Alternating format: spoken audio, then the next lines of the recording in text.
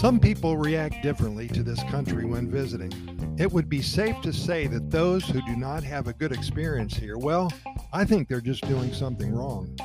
Consider what happened with George and Gus. How'd you like your trip to Costa Rica? Asked Gringo George's friends back in Dallas when he returned. George answers, well, didn't have a good time at all. Everything seemed to be the same as Dallas. How'd you like your trip to Costa Rica? Asked Gringo Gus's friends back in Houston. Well, Gus excitedly answered, amazing people. The Gallo Pinto was great. Can't beat the coffee, and wow, those Guanacaste beaches were the best I've ever been to. So many kind souls in Costa Rica, and I met so many new friends, and my Spanish, it's getting better. I'm returning in 2 weeks, and I can't wait. Well, Gringo George, he flew into San Jose. He stayed at an international hotel chain. He spent his days at the hotel pool. He ate in the hotel restaurant and took a taxi downtown maybe 2 or 3 times. That's it.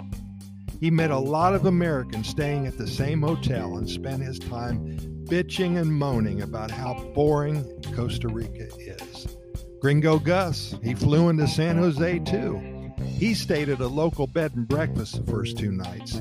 He took the bus downtown and walked around practicing his Spanish, talking to everybody that he met.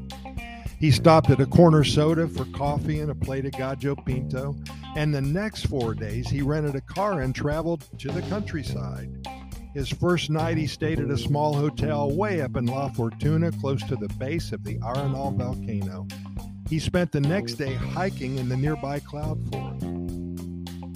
He saw so many beautiful birds, toucans, scarlet macaws, resplendent quetzals, poison dart frogs. He saw some sloths, and he thinks he saw an elusive ocelot behind a dead log.